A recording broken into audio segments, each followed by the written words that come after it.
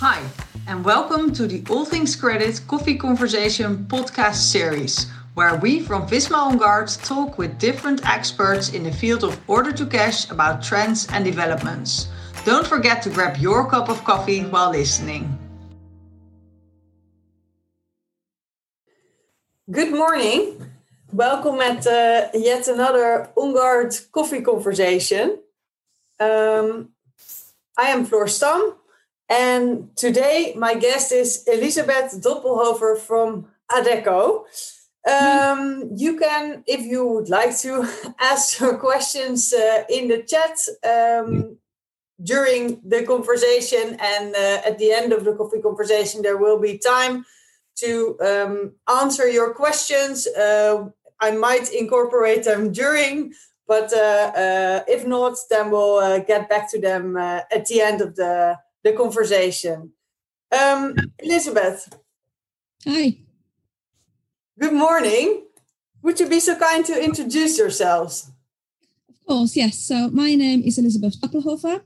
I am the head of credit for the Adecco Group UK and I. We are the world's leading provider of HR solutions.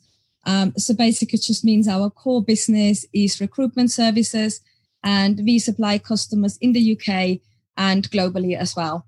I've been with the team now for 13 years, so quite a long time.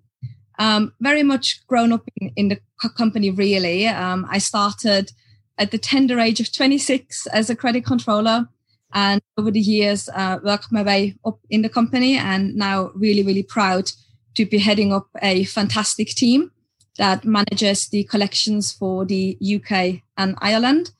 Guess very brief background. I've actually been in recruitment for the past sort of 15, 16 years. Mm-hmm. What I particularly enjoy and why I've stayed in recruitment is because when you do the collections or manage the collections for a recruitment company, putting a customer on stop isn't really an option. So for us, collections, the emphasis is very much on negotiation and communication, which I just really enjoy. Okay. Thank you. So what does a typical day in the life of Adecco Credit Control look like? Well, I'm going to go what it, I guess, used to look like in BAU. So in Credit Control, or is in the group, we very much manage our teams with the lean performance management principles. We've now, in our organization, we call it Perform, which means on a morning, we start our day with the daily huddle. Which is a set time every day. We have sort of a whiteboard or an information center as it's known.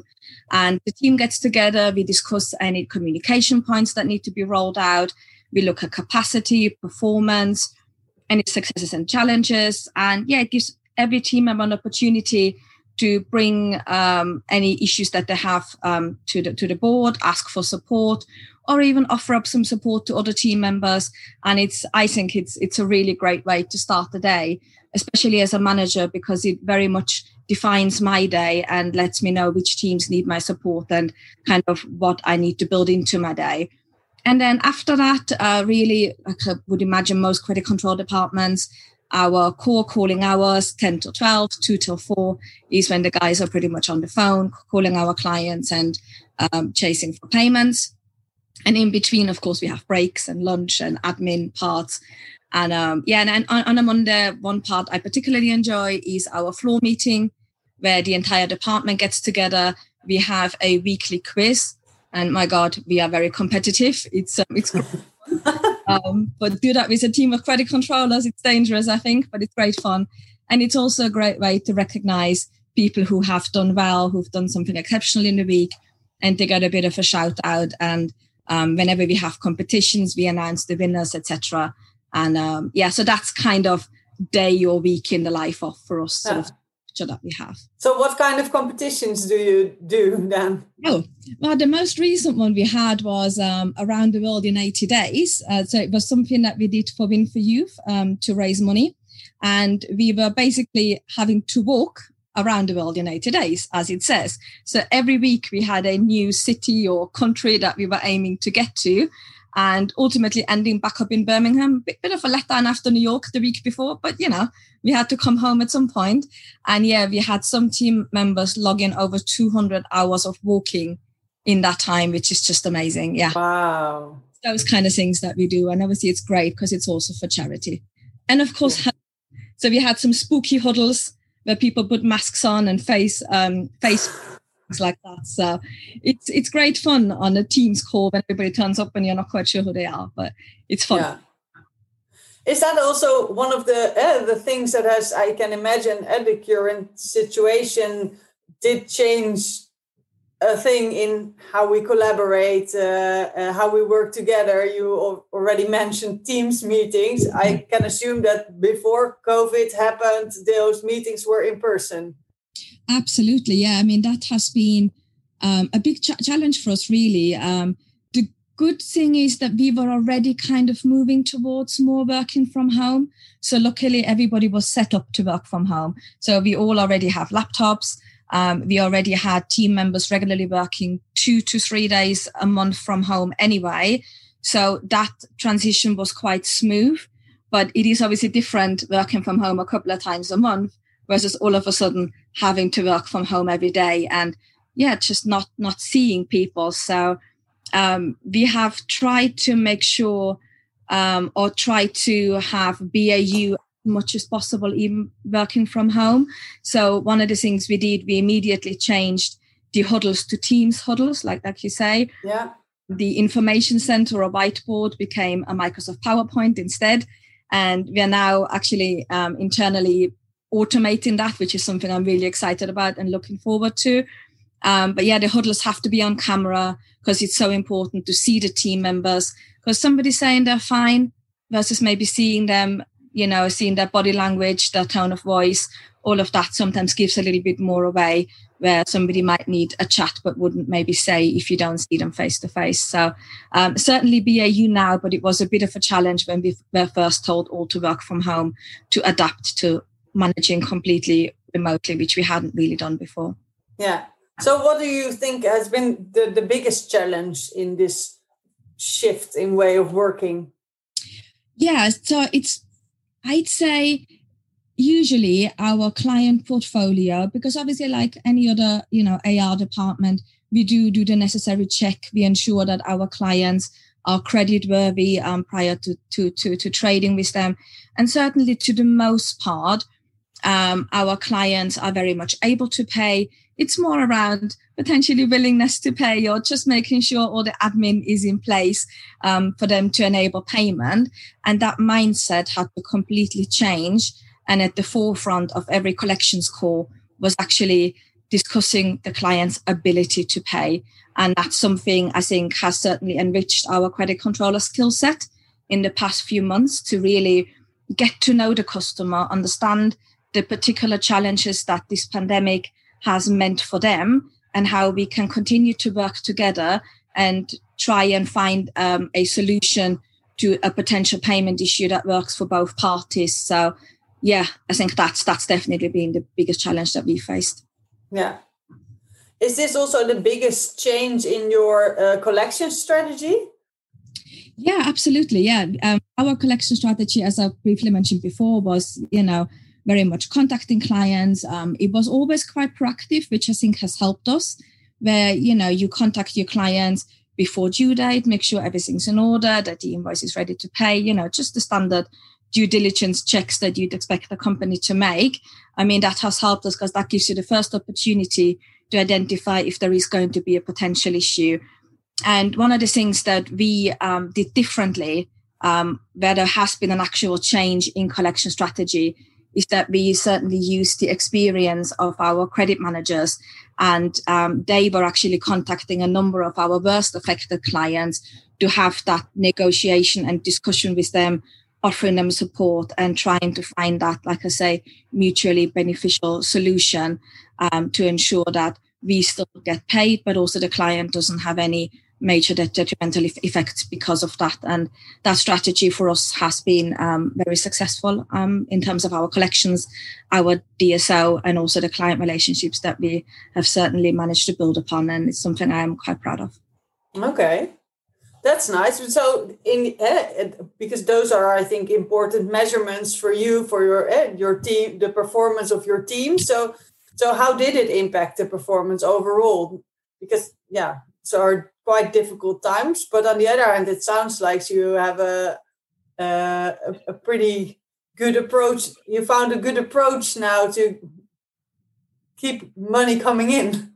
Absolutely, and I think that has to be one of the priorities, because of course we also run a business, and that can only be done if we have the cash flows. So it was really important for us to keep that going, but absolutely the balance also needed to be to look after our customers, because they're our customers now and hopefully our customers in the future, and I just don't think you can ever lose sight of that. And our performance has been impacted, yes, that definitely, particularly I'd say March, April, parts of May, where we're still trying to find our feet, where we had a lot more payment plans that we'd agreed with clients, and where collections were certainly a lot more difficult than they had been in the last few years, really. But our team is just outstanding. I mean, they have been so resilient, got through it. And as at the last period, so September, our DSO is at a record low. So, the strategy has worked out. And it's for me, it's look after your team and look after your clients, and they'll absolutely get you through it. Nice. Were there any qualities that your team showed that perhaps surprised you? I always knew that they were very resilient. I've worked with a lot of my team members for the whole time I've been in the company, and they do usually bounce back quite quickly. But I think this completely unprecedented situation required a whole new level of resilience, and that is something that has surprised me, just how much they rallied together as a team, supported each other, helped each other out. There's been some difficult conversations, of course, around furloughs and things like that, which, again, luckily in our team, we had some people that optioned to do that, because that was just a personal circumstance where that just worked a bit better for them. And just when collections are so difficult and you are used to, as a collector, most of the calls that you make or most of the email chases you do result in what we call a payment promise. And all of a sudden, every other call is, I'm so sorry, but I can't pay you, or sorry, we're closed. Contact us again in August. Do get that motivation together and pick the phone up again and just keep calling those clients and keep doing what they're doing best. I think that's something that has really, really impressed me. Wow, nice.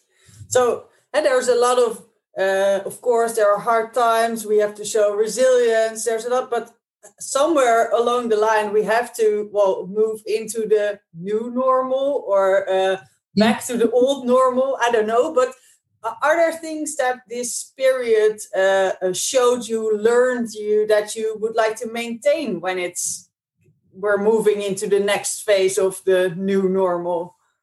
Yeah, absolutely. I think one of the things that I would like to maintain is the benefits that working from home has to work-life balance.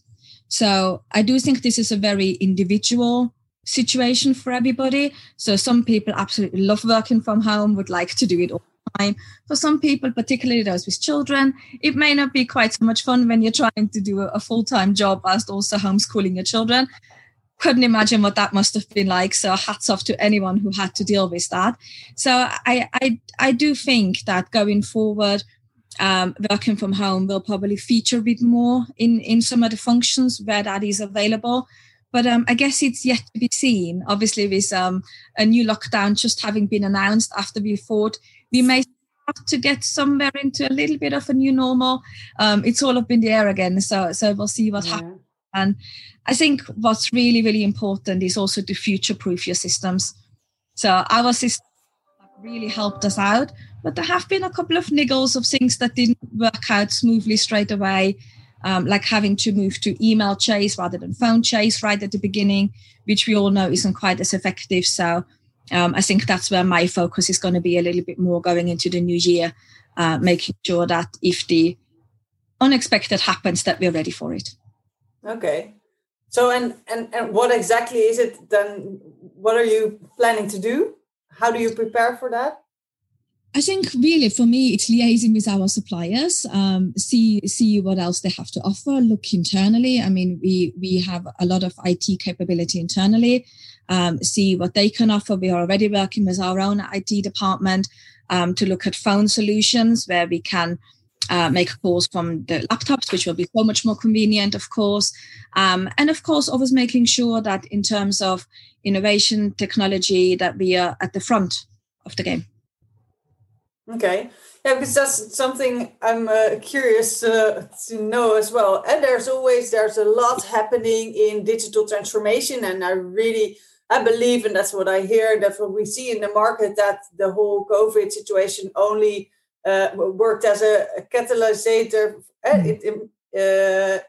speed up the adoption of technology, because we need it to be able to work like we are used to. But there's always a delicate balance between technology and the personal touch. And in collections specifically, because in the end, humans kind of make the difference. So how do you balance that technology and the human touch?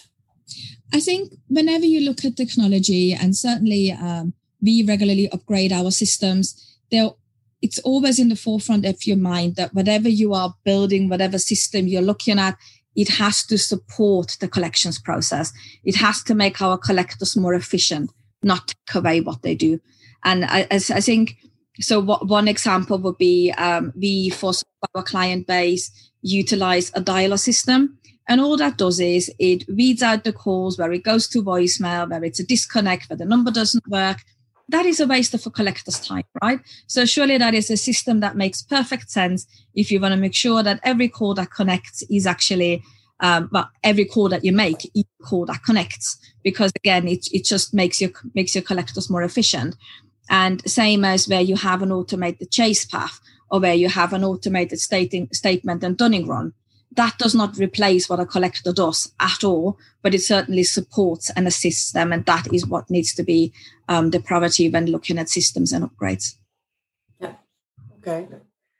So, and how well, because there's so much data available. And yesterday I was talking to somebody and he said that big data was the big thing. But now we're moving into, he said, data minimalization because of, and it's not that we have less data, but we should be very careful in what data we want to use, and to make sure that we only use the data that's of added value for the thing we want to accomplish with it. Yeah. What's your perspective on this whole bunch of gold of data, but it's so much and it's everywhere? How do you use that data to work for you instead of getting lost in it? Yeah, I think that's a really good one, because personally, I love data. I do. I'm very much a person who makes decisions based on data, because I like my facts, I like my evidence. But you are absolutely right. Sometimes data can be overwhelming. And on that basis, it's just important, like you say, that the data that you have is meaningful. So we have done numerous exercises to look at all the reporting that we do and really question it. You know, the amount of reports that businesses send out that nobody looks at and are just a waste of someone's time. You know, it's just important to eradicate those and really only keep the data that you use for decision making. And if you're going to run lots of data, make sure that you analyze it, because I'm also a strong believer that a data set in itself, without the story around it, can actually be quite misleading and potentially lead to some assumptions that just aren't quite correct. So yes, definitely to data, but make sure that it is meaningful. And I guess when you also, if you have a subject matter expert looking at the data, I think that is what you need, rather than just running lots of data and sending it around. Yeah. Okay. another thing. There's a lot of, we notice that the customer journey, customer experience is getting more and more important. And actually companies work really hard to get new customers in, but this is on maintaining them as their customers. As you mentioned before, that's your focus too. They are your customers. You want to keep them with you as long as possible. But did this kind of awareness that since it's also much cheaper to maintain a customer than to get a new one in. So did this change the way that collections is approached within your company? Did it change your strategy or your the impact of your department on the company? Mm-hmm.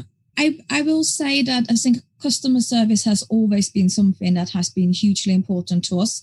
We provide a lot of training to all of our collectors and actually all of our team, regardless of which department they work in, around what good looks like, what we are striving for. So I do think that has always been something that certainly in my team is instilled. Having said that, we do have customers that come in every now and then, or only have trade so many times a year. And it can be a little bit more difficult to build a meaningful relationship with those type of customers. So I would like to think that the skills that my team has gained from the communication, negotiation, empathizing with a customer and the situation that they have gone through will certainly put them in good stead going forward to make sure that those customer service skills that are already there are certainly built upon. And I do think in any customer-facing department like collections, customer has to be number one priority. Yeah. Okay. Nice. So in the coming years, what do you think is the biggest challenge for finance professionals? What a time to ask that question, eh? Yeah. I think if we look at sort of the immediate future, maybe a year ahead, I still think that there'll be some tough times to come, but the last few months hopefully have prepared us a little bit more for that and given us some new skills. Collections, I think, will be more challenging, particularly when establishing creditworthiness.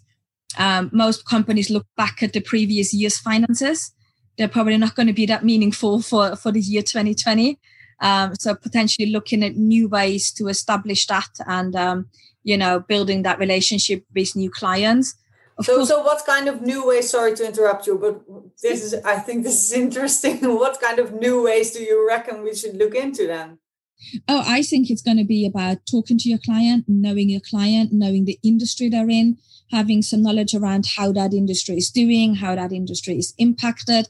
And I think it's about communication and honesty on both parts. And, at the moment, certainly within our group, we have payment terms ranging from cash upfront all the way through to quite large extended terms. And I'm sure that that's something that will be looked at as well to see where it is reasonable to offer extended terms and where that might change in the future. So I think that would be quite interesting next year. Yeah. And it would be certainly a miss of me not to mention Brexit. I think in the UK that will certainly have an impact on finance professionals in the next year. I mean, we have international clients, so it'd be interesting to see how that's going to impact collections and us speaking to clients and obviously new legislation, etc., that we need to get ready for. Yeah. So how do you prepare for this? Because we do know it's going to happen someday, but how and what is still, I think, not really clear. Yeah, I think that's the challenge because there is so much uncertainty around it. Will there be a deal? Will there not be a deal? So at the moment, it's difficult because you're preparing for the unknown. But I'm a believer in prepare for worst case scenario, and then at least nothing that comes your way is going to be overly a shock. So, and of course, really important to keep yourself informed. Watch the news, check the legislations, and we have lots of, obviously being a larger organization, lots of departments that purely focus on that, and we get communications issued all the time to keep us abreast of any news and making us aware of what might impact. So I think it's just really important to keep your teams informed. So again, that when it happens, that they are prepped and ready to go. Yeah. Okay. In terms of time, I have one final question, which I always ask all of the guests in the coffee conversation is, do you have a golden tip for those listening? Ooh, golden tip. It might be a bit of a cliche, but yeah, look after your team. I think the pandemic has shown more than ever that we're all human beings with feelings. We're going to have up days, down days. And, like I said that already in the interview before, you look after the team, they will rally together and they will get your company through. And I believe without our teams, without our people as an organization, we are nothing. And, keep developing them. And now it's so much harder when you can't see people face to face and you can't have those meetings, but keep doing the regular one-to-ones, check in with them, have your daily huddles, be on camera, and we've had so many Zoom training sessions, particularly around mental health, because a lot of people have it and they wouldn't necessarily tell you. So yeah, look after your teams. Sorry, I've gone on a bit there, but that is just something that is No, but that's something I completely recognize within our company as well. People struggle with not having the social contacts that we're used to. It's a kind of, we have to make the best out of it, everybody. But it's especially now that the days are becoming shorter and winter's coming. So it's quite a challenge. I recognize that. Yeah, it really is. Yeah. Yeah. All right. Well, thank you so much for your view on credit management and explaining us a bit more how Adecco approaches collection. So thanks for that. And if you would like to join more of these kind of coffee conversations, there are many more coming up. So go to www.onguard.com/events, and there you'll find what's on the program for the coming weeks. Rest me with wishing you a very nice day, and hopefully we'll see you next time. Thanks and bye. Thank you. Bye-bye. Bye. Thanks for listening to this episode of the All Things Credit Coffee Conversation Series podcast. We hope you enjoyed it. In case you have any questions regarding this podcast for our guest speakers or for us, please reach out to us via LinkedIn or send us an email to info@onguard.com. There are many more interesting episodes for you. Check out Spotify or vismaonguard.com/events. We hope to see you soon.